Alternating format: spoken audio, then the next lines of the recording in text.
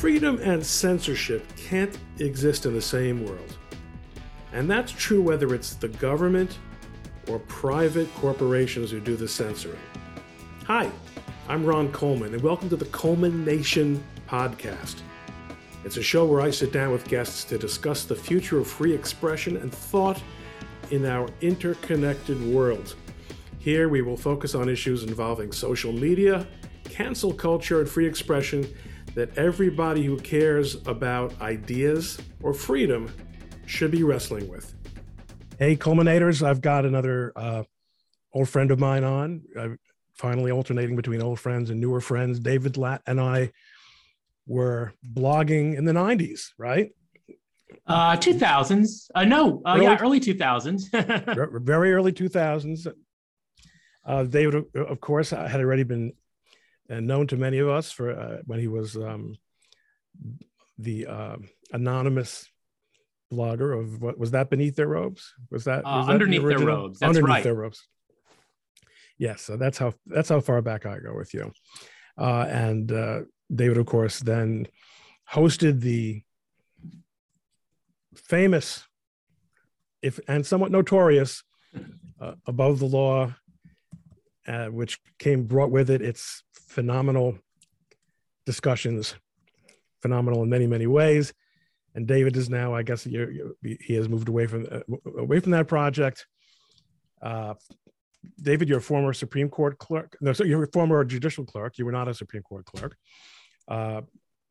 You have all kinds of gaudy experience. You were an assistant U.S. attorney for a while. Yes, that's right. And then you met the reasonable man standard and left full-time law practice, or I guess basically left law practice for social media. And I consider you one of the handful of people really who created the legal blogosphere and to a large extent the legal alternative media scene. So I'm really, really happy to have you on here, especially in this moment of struggle, this moment of controversy for speech, free expression. Anything interesting going on in that category, you think? Oh, gosh. Yeah. Where to begin? So I thought, as I mentioned to you before we started recording, that we may as well begin with Yale Law, where you had some beginning yourself, after all.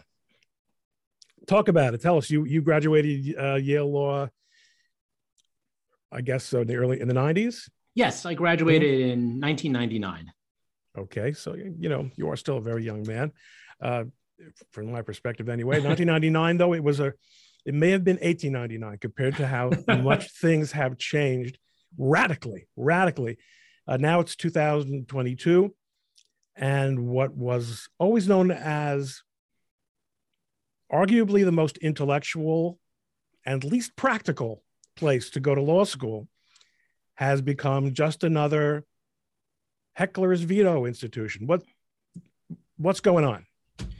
Yes, so there have been a series of events at Yale Law School going back to last year. Well, really going back farther, but I would say, the past year or so, 2021, 2022, things have really come to a head. There have been a series of events that raise very concerning questions about the future of free speech and academic freedom at Yale Law School. The most recent event, which we can start with, is on March 10. The Federalist Society hosted an event with two speakers. I'm going to be the rudest host in the world, because notwithstanding the fact that I didn't get into Yale Law School, we're both privileged to be graduates of elite institutions.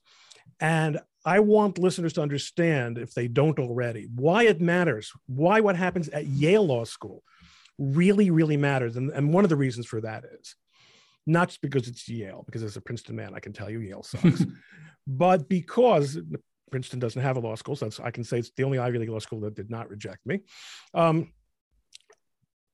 Yale Law School is by far the elite law school in this country. In my opinion, it's Yale, Stanford, Harvard. Harvard runs all kinds of things, but as an elite educational institution, not so much. Reasonable people can disagree on that. But in terms of Supreme Court justices and people in not so much academia these days, but certainly influential people who are very much part of today's government elite. Yale Law School is an extremely dominant and influential institution. That's why what happens at Yale Law School matters a ton. Now, back to March 10th.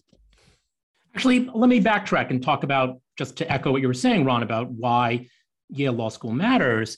A couple of things. As you mentioned, a lot of political leaders and leaders in the law come from Yale Law School. 4 members of the US Supreme Court are Yale Law School graduates.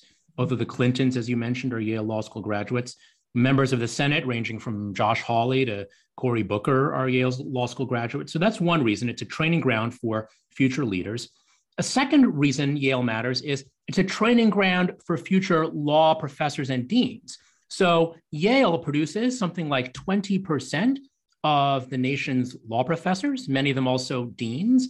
And so the Yale ethos and Yale values get transmitted to the 200 plus other ABA accredited law schools. So that's the second reason Yale matters. And I think a third reason, sort of consistent with what you were saying, is it is a very prestigious institution. A lot of other law schools watch it. It's been at the top of the US News rankings since those rankings started for law schools. And so people ask often, why does this matter? Isn't this just a tempest in a teapot? But it matters a lot for the future of legal education, for the future of the legal profession, and for the future of the country more broadly.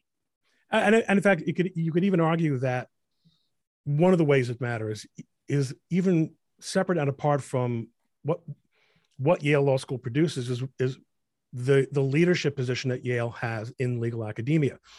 And what is accepted at Yale doesn't automatically get accepted at every other law school, but it is a signal institution. People look to it, just as until very recently, people looked at Princeton, as I mentioned, my alma mater, as, along with Chicago, 2 of the really outstanding elite academic institutions that had succeeded in not surrendering completely to wokeism. Princeton has decided to jettison that spot, at least for the time being. And maybe I have to have another discussion with Robert George if he's up to it. But Yale matters a lot. So now some stuff that's happening at Yale that matters as well. So the most recent event, which took place on March 10, was a discussion hosted by the Federalist Society, which is a group of conservative and libertarian law students and lawyers. They hosted a panel featuring 2 speakers. One was Kristen Waggoner of the Alliance Defending Freedom, which is a conservative, religiously oriented nonprofit. And then the other organization is the American Humanist Association, which is a left of center organization represented by Monica Miller. The 2 organizations worked together on a case in the Supreme Court actually involving remedies for violations of free speech. And so they got together to talk about this case and about the importance of free speech and about how people can work across ideological lines in service of shared goals. What happened was really an ironic commentary on the more than 100 students protested the event. And instead of just protesting by holding up signs quietly or leaving the room quietly as the event got underway or staging a counter event at the same time in a different classroom with different speakers, they tried to shout down the event. As the event got underway, they took over the microphones essentially and tried to make so much noise that the speakers could not speak. And one of the protesters even shouted, when admonished by the moderator, Professor Kate Stith, "This is our free speech," arguing that shouting down other people is a form of free speech, which no First Amendment scholar will tell you is a legitimate viewpoint. But anyway, luckily, the protesters eventually left. But what ended up happening was they went to the hallway where they made huge amounts of noise. They did disrupt the event. Even though it officially did go forward, it was very hard for people to hear what was going on. And they disrupted other events at Yale Law School too, because they were in the hallway. They disrupted multiple classes. They disrupted a faculty meeting, which had to be taken online. They disrupted some people who were taking the New York Law exam, which is sort of a self-administered test that was going on at the time. It was highly, highly disruptive to the working of the law school. And so this is really the state of free speech today. People will disagree on this sort of technical definition of heckler's veto, but this is definitely a situation where people tried to drown out speech that they did not like. And this seems to be something that no one in a faculty leadership position at Yale is prepared to resist or admonish or address even in any meaningful way. So the moderator of the event, Professor Kate Stith, she did try to quiet the protesters down. And at one point, she even told them to grow up, which led to booing and hissing, even though I think her point was sort of correct. And one issue, I think, is that Dean Heather Gerken, who's the head of the law school, has not, I think, been sufficiently full-throated in her defense of free speech. Although it's funny, just as we were getting online to record this, today being Monday, March 28, I just saw that Dean Gerken issued a message reaffirming Yale's commitment to free speech. So more than almost 2 weeks after the event the event was on March 10th. So it is more than 2 weeks. More than 2 weeks after this event, she finally got around to condemning what happened. There was a similar event that happened at UC Hastings Law School. And let me just point out on the 21st, you had urged her to do so. I guess acknowledged. That's right. To me, I see 100% correlation and causation. David, on his Substack, wrote an open letter to Dean Gerken. And I'll just point out that, you make it clear it's not as if you're on a first name basis. You have met her. She knows who you are. But of all the things, this to me was the scariest paragraph, which was that many faculty members or several agree with you. I mean, I would hope that almost all of them do, but they're not willing to publicly say so because they're intimidated. They are plain old intimidated. That's shameful. That's astonishing to me. So I will say one thing in defense of some of these faculty members. Now, to the extent that they are not speaking out because they don't want to be criticized, I think that is really shameful. One of them put it this way. This professor said, well, look, I am trying to teach some of these students. I'm trying to persuade them, including perhaps to a more free speech friendly point of view. And if I come out guns blazing, if I come out too aggressively, they might just tune me out. And so pedagogically, I need to meet these students where they are, and I can't come on too strong because then they're going to tune me out. So that is one sort of spin on the defense, but I think it is definitely true that professors are afraid to speak out. And pretty much every time I speak to a member of the faculty, they say, this is definitely off the record or not for attribution.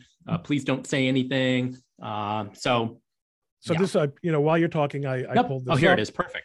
Just came out. She is directly addressing. Now, you and I last spoke actually at a Federalist Society virtual event.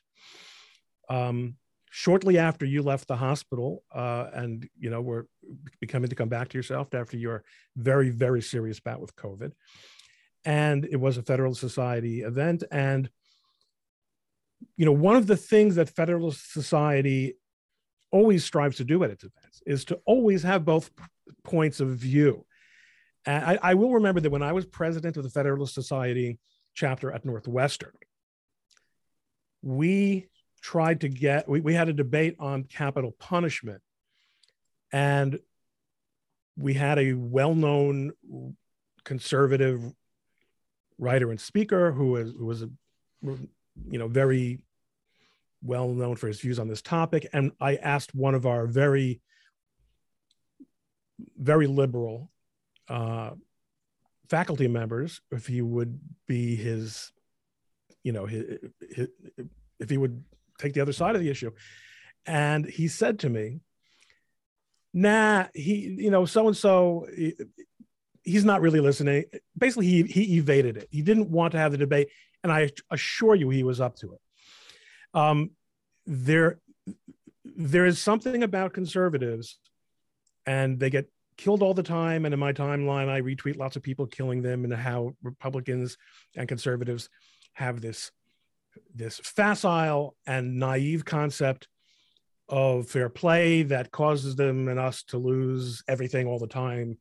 And I'm pathetically saying, but let's not become what we hate. But the Federal Society events always have both sides represented to the extent they can get someone. And many leaders, Nadine Strauss, or many people who are known for their association with the left wing have consistently tried to involve themselves and to be part of these debates. that just doesn't, not only does that not cut it for what it's essentially become, the establishment radicalism, or the establishment, I guess we could say the woke position. I don't want to just be involved in name calling here, but that in and of itself is an offense, because it legitimizes the debate by suggesting that there's more than one point of view on almost anything. How did we get here? So, it's interesting. I think in some ways you could trace this back actually to law schools. I think that the current contagion of hostility to free speech in law schools came from outside of the legal academy. Much of it comes from undergraduate or graduate school disciplines like, I don't know, sociology or literature departments or philosophy departments or various other departments. But some of that thinking about, say, issues of identity and race actually goes back to the law in terms of critical race theory, which I know you've talked about with some of your other guests. And when it first came out in the legal academy, critical race theory didn't really get that much traction in the legal academy, but it kind of got traction in other areas of academia. And now it's getting traction nationwide and well beyond law schools or even universities, even if critical race theory as such is not being taught to elementary schoolers, which is a point that the left loves to trot out. Its values, its worldview is being perpetuated. And so in some ways, the legal academy is eating itself. It started this way of thinking. It didn't get initial traction in the legal academy, which I think for many years did have an admirable attraction to liberal lowercase l values and free speech. But now the chickens are coming home to roost. And to some extent that might have to do you think, this is really more of a Brian Leiter question. And of course, he's our mirror image ideologically, to the extent you and I are one image, which we're not. But how he so rigorously keeps track and score of faculty appointments. And he, he's phenomenal. He and I worked together at Kay Scholler back in the ancient times. And I wonder how much this has to do with faculty appointments. Younger faculty coming in and sending a message, having imbibed this in their undergraduate years already, in the 80s and 90s, and even in the first decade of the 21st century. It's part and parcel of the way every academic discipline now looks at problems. And the thing about the Socratic method is, it has a way, when it's employed properly. And I don't know, when you were in law school, did you have any, I want to speak too soon. I had a lot of old-fashioned professors who were not even that old, but who did use the Socratic method. Did you had yes, that, right? Absolutely. I think it was not quite as, it was still quite used. Absolutely. Yeah. It's not maybe like in the paper chase where, where these strict, brutal, but it does have a way of, it has something in common with a critical approach, the critical academic, what's it called? A paradigm, the way of breaking problems down. But one thing it doesn't allow for, and which I find the really the idea that there is a category of analysis or reasoning that is unacceptable, that is off the table. I will say, I was first acquainted with the idea that there is such a thing in the context of Holocaust denial. And it's intriguing to me how my own position on that topic has had to be reconsidered in light of what we're seeing here. So because through most of my adult life, it was understood that, listen, we're not even going to engage these people as people like, in my family who actually lived it. You don't have to engage with people who are claiming that you and your family didn't live it. And therefore, we're going to consider such views to be not presented in good faith and not therefore deserving of consideration. And I don't hear that as a rationale. I don't hear that being used as a rationale. Well, don't you say that? On the one hand, I guess we say on Twitter, right? Yeah, that's what Hitler would say. I mean, to some extent, that's what Hitler would. It's a little bit of the the Godwin's law in reverse, but it is hard to imagine that that if people were being exposed to the stripped, bare, experience of Socratic reasoning, that they would be able to find themselves in a room shouting down other people who are trying to express opposing points of view. So yeah, I think your point. I think faculty has something to do with it. There's also, let's face it, it's in the air on a campus. It's everywhere you go, and you can't. Actually, ironically, at Northwestern, we were there with the medical school, who the least thoughtful people in the entire academy, because their job is to memorize every atom of the human body. They're not there, We weren't in in Evanston, but in typically law schools are in the same place that the rest of the university is, and it's everywhere. It's everywhere, and it's impossible to escape. For a long time, the Federalist Society was something of a counterbalance, but there's also no question that Federalist Society, and you've always been fascinated from your first days on the internet with the way Leiter is with faculty, with judicial appointments. Where's somebody coming from? What's their background? What's their orientation? How cute are they? That was by far the most fun part of those days. And we have not really been dealing, so far, I think it's fair to say that the judiciary, by and large, has resisted this trend.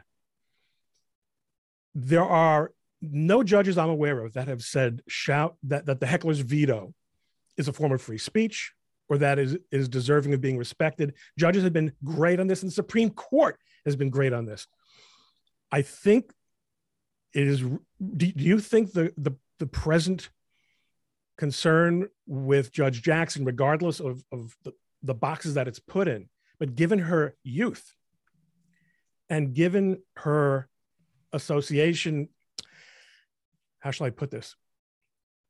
Everyone knows that she was nominated because she's a Black woman. How do we know? The president said that's why she was nominated. That out of the Black women who might be considered for Supreme Court, she was among the very most qualified, and she, on paper, has fantastic qualifications. But she may represent an age and orientation line that you might draw between her and Justice Sotomayor. Justice Sotomayor still being closer to my age than to your age, and being more of an old-fashioned sort in terms of First Amendment. I got her vote on the Slants case. Judge Jackson might very well represent, in many respects, an entirely new, it's a new generation. Generations, I think, are short these days. They're not 35 years. But a kind of a new blood, a new kind of person, more like what you find on campus now than what you found on campus when I was there in the 80s. You don't think so? I don't think so. She's a little older than I am. And I don't, it's more people who are younger than I am, probably 10 or 20 years. Who are the people you think are going to be more likely to be woke? Yeah, judges? Although, look, I do think that some of this is spreading from the academy to the profession. Aaron Sabarium had a good piece on Barry Weiss's Substack about how some of these ideas are spreading from legal academia to practice. Yes, but that was the crisis piece that everyone was passing around on Friday. That was absolutely. But that said, I'm not totally pessimistic in the sense that I don't know how far this ethos can go in the profession, because the profession of law is itself built upon ideas of intellectual engagement. It is an adversarial system where, of course, you have to have one idea and an opposite idea, and they have to hash it out in a courtroom or at a negotiating table. So I don't know how you can still, quote unquote, do law without some openness to conflicting ideas. In other words, it's a dialectic approach. Exactly. So I just don't know how you can have a system like ours with those types of values. Now, look, I mean, who knows what will happen? And I think if you get more and more intolerant people, then maybe you'll get there. But I don't think that the profession is going to go the way of the academy just yet. I hope it won't. Well, let me suggest two reasons for pessimism. And I, by the way, I go to sleep every night confident that things are going to be fine in the morning. That's just a genetic problem. That's a deformity of my brain that I have, that I just keep hoping and I keep knocking my head against the wall. But intellectually speaking, there are two reasons I'm pessimistic about that. One is that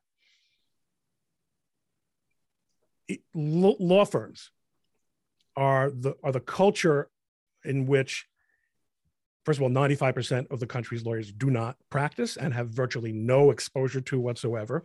Nonetheless, the firms that you and I know very well, the AmLaw 100, let's say, or even the AmLaw 200, are, even if they're not woke themselves, they dare not be explicitly non-woke unless they have a very, very unusual client group. There's a lot of, so there's an institutional pressure that inevitably is going to, if anything, if it teaches nothing, it will teach lawyers to be intimidated in a way that historically they were considered to have, the famous example or counterexample, the ACLU defending actual Nazis, not Twitter Nazis, real neo-Nazis in Skokie. That was something one proudly did, and that's not on the table anymore. Reason number one for pessimism. Reason number two is sensitive territory, Obergefell. One of the most remarkable things about Obergefell, and it was noted by, I think it was Scalia's, said, okay, I understand you really disagree with us on this. Or was it Roberts? You're not only disagreeing with the minority, you're calling us names. You're saying that we're not only that, you're not saying, listen, we understand that the minority is representing a point of view that has been the point of view of Western civilization for the last 1,000 years, or that has valid, rather it was, you're practically Nazis, you're bigots. This is the word. What could you possibly have been thinking? That, I think, was a signal moment in the history of our judiciary, when, I mean, at least the minority, it's a good thing to have lifetime tenure, I suppose, at least the minority acknowledged that this was going on, and that it was really of questionable propriety, but 5 justices signed on to it.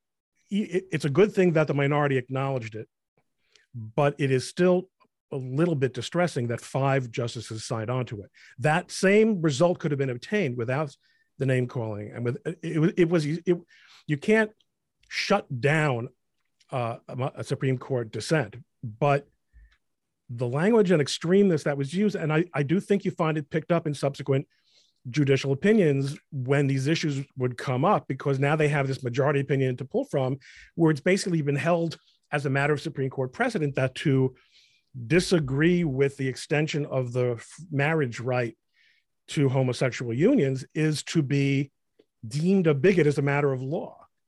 Although in a defamation case, that would be considered merely an opinion, of course. So why is my pessimism unjustified? Give me a boost. It's interesting. I think that there's only so far you can go, because the country at large does not share the extreme intuitions of the campus activists. So take something like Obergefell. I'm gay. I'm married to another man, and listeners should know that I knew, and when I asked you, and that I also know that you can have a point of view and also consider points of view. I guess what I'm saying with Obergefell is, polling suggests, and I think this is just something we know in our everyday lives, that a lot of people don't have these days a huge problem with state recognition of same-sex unions. Churches, religious organizations, that's a different story, and they are still allowed to have their own definitions of marriage. That's fine. But I think what people are uncomfortable with, or what I think a lot of moderate people are uncomfortable with, for example, are these lawsuits against people who have religious objections, where they're trying to essentially force these people to, say, bake a cake or design a website or take photographs at a gay wedding. And I think there are many Americans who are supportive of the right to same-sex marriage, but at the same time are not supportive of these lawsuits. So I think that many Americans, just sort of your average person on the street, are very sensible people. And I don't know how far you can push some of these things to the left without encountering just the sensibilities of the American people. I mean, look at what happened in the Virginia gubernatorial election. Look at what happened with the San Francisco school board. As long as we live in a democracy, at a certain point, you did hit a wall on some of this stuff. We'll see how well this wall can hold, but you can only outpace public opinion by so much for so long. And I think you're right. And I think part of what is happening is, as you mentioned, the leading radical edge of the general trend results in pushback and results in opportunities for the right or just the old-fashioned center. One of the things I always said about Trump, everyone knew he wasn't really a conservative, certainly a social conservative. No. What he was in so many ways, and people just are so prejudiced, they find this hard to get their arms around on both sides. His point of view on issues such as these was the most regular guy point of view you could possibly imagine. What does a regular guy want? Strong military is good, not bad, good. Men and women should have families. Abortion is a little bit creepy. Like, not this sort of,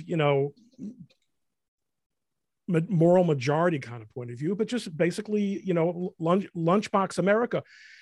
The question is, going back to the beginning, as we come towards our time limit here, which is very flexible, but how important are the feelings of the people of Yale Law, or of what happens at Yale Law? So, the very, very good news is that this statement from the dean, and I'm not going to suggest, culminators, that if the dean says something, that magically makes everything okay. But here's the money graph, right? This behavior was unacceptable.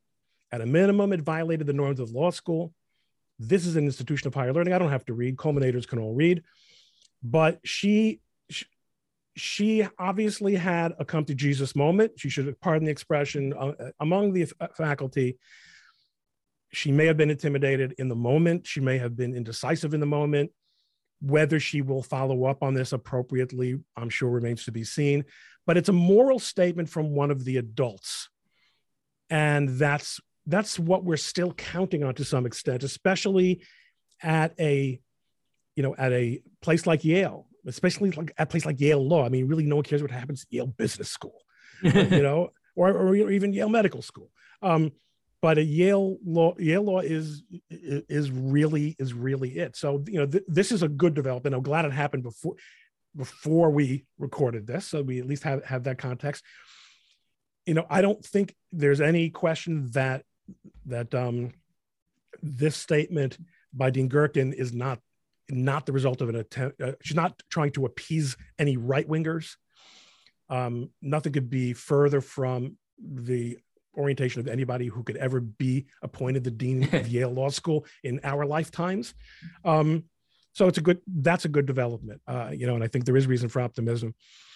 How about your own stuff?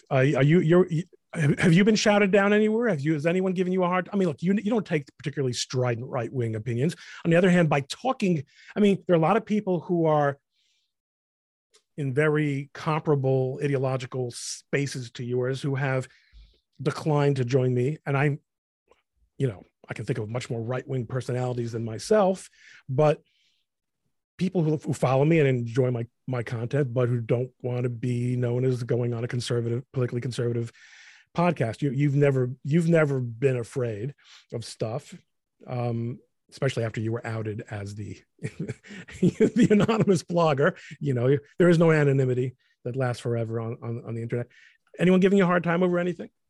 No, I definitely get people who disagree with me, but I think that's fine. And I welcome that kind of disagreement. And again, on Twitter, sometimes the usual name calling. But again, I feel that one thing proponents of free speech need to keep in mind is that if we can dish it, we can take it. And so, for example, I was disappointed when individual members of the Stanford Federalist Society got upset by this parody that this third-year student named Nicholas Wallace had made of the Federalist Society, basically calling them a bunch of fascists or suggesting that they supported January 6th or something like that.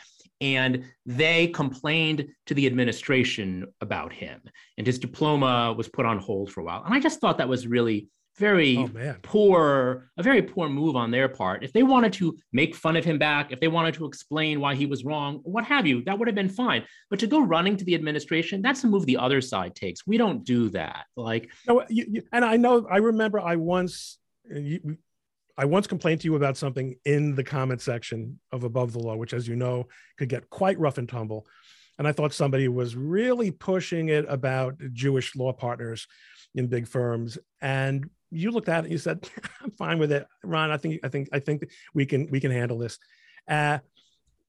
That, I mean, everyone can have his rules and apply them as appropriate. As I said at the beginning, what is my view now towards Holocaust denial? I have to say that first of all, I've never claimed to be a free speech absolutist, and many of the people I've had on my show are, but my views are more like by and large, many of my affirmatively Catholic guests who, they're not necessarily endorsing the use of the directory or the index rather, the Vatican Index as although I think I mentioned it once and someone said, no, it's not, they don't even have that anymore. But an ordered society can have issues of dignity and issues of propriety and paywalls and things like that. It's a complicated issue, and you and I are not going to, even if we had a fresh 45 minutes, we wouldn't figure it out. But I do think that I've had to move a little bit more towards not being rejectionist as such, in the sense of that's a conversation that I believe should never be had for a couple of reasons. One of them is we're not talking to survivors anymore. Okay, the handful of survivors that do walk today, these are people in their 80s and 90s. They're not on the internet. No one feeling is going to be that hurt. They're not going to be destroyed. Not that I mean, the Supreme Court rejected that as a basis for restraining the Skokie Nazis, of course. But I do think that by avoiding an issue and saying that we can't discuss it, we do turn it into a taboo. We invest the opposition to the received. And also we have learned, and boy, we could have spent a whole session on this. We've learned how narratives are manufactured. And I'm not going to sit here, and I'm not going to put you in the position of having made me say this, and say there are narratives about the Holocaust, and that there are narratives about the founding of the State of Israel that time has shown us may not have been entirely accurate. These are complicated issues in human affairs. The trick is, and this is the advantage of people who go to very good law schools, if people try to argue the facts with people who are well-trained at analyzing arguments, we should be able to dice them and slice them pretty well. And we know how to do research to deal with poorly argued cases. You're optimistic. At the end of the day, I'm optimistic. Are you anything planned ahead? Anywhere I should point people in the direction of besides your Substack? Are you going to start an institution? Are you going to? Is this? You are young. You can't be like in semi-retirement now. What's going to be? No, I don't have anything in particular planned. I will continue to write about these issues and speak about them, certainly on my Substack, Original Jurisdiction, certainly on my Twitter feed, certainly in speaking engagements in various places. But I don't have any broader plans yet. But yeah, we'll see. I mean, this is obviously an issue that resonates with a lot of people. The stories I get about Yale, even if it's just one law school, get a lot of readership. It's something that a lot of people are following, even if they have no connection whatsoever to Yale, going back to what we started this discussion with. So anyway, I am trying to also be an optimist, because There are a lot of private conversations I have. I mean, we all have this experience, but private conversations with people, including moderate or even left-wing people who say, oh, I'm very troubled by what's going on. And at a certain point, those people are going to speak up. They're already starting to speak up. They're already starting to vote. And so I'm optimistic or hopeful. I don't know where this is going to end up. Who knows? I don't have a crystal ball, but I'm hopeful that at some point this fever will break. I think it will. I think it will. And the Democrats evidently do read polls. Yeah. And there are some of them who, there are people, look, the funny thing about the congressional versus senatorial presidential elections is that they're so local. And there's this fringe that knows that they're going to be elected forever, no matter what positions they take. And they would like to get some action on them. But then there's the great middle, and then there's the presidential candidate. So the amazing thing about Joe Biden was that you ran here a candidate that was irrationally, I think, at this point, perceived as moderate, when in fact, what he really was he had moderate neural activity at this point. It was clear to me that he was not going to be the decision maker in any meaningful way, the policy setter. And he's not. So what you have is more of that fringe. I mean, the fact is, I think the Obama crowd is a little less bomb throwy than the OAC crowd, but these are complicated matters as well. David, thank you so much. We must do this again sometime. By the way, on your Substack, you said speaking. Do you do videos as well as, or do you do interviews, or is it just writing? It's mainly writing. I have not really branched out yet into other media. I mean, obviously, I'll come on other podcasts like this one, but anyone, obviously. But I right now, yeah, it's mainly a written medium. Well, I really urge people to familiarize themselves with the thought of David Lattin. I need to subscribe to your Substack so that I can have another 100 unread emails a year to delete from my Gmail that I use for that stuff. I tell people, don't stress about it. You can even put auto archive, auto mark as read, and read it when you have time. Because people, I should. It hangs over you if it's in your inbox. I tell people, don't worry about it. I'm not tracking who's opening these things. But the fact is, David, I've always liked what you've had to say. I've always found it interesting and insightful, and you've got a great sense of humor. Thanks again for coming on. We'll talk. Thanks so much, Ron. It was a pleasure. Hey, thank you for listening to the Coleman Nation podcast. Don't forget to subscribe on Apple Podcasts or your favorite podcast app. If you like the show, please rate it 5 stars and leave a review. For more information, please visit the show's website at coleman-nation.com. That's coleman-nation.com. Or you can visit my blog at likelihoodofconfusion.com. Join us next time on the Coleman Nation podcast and have a great day.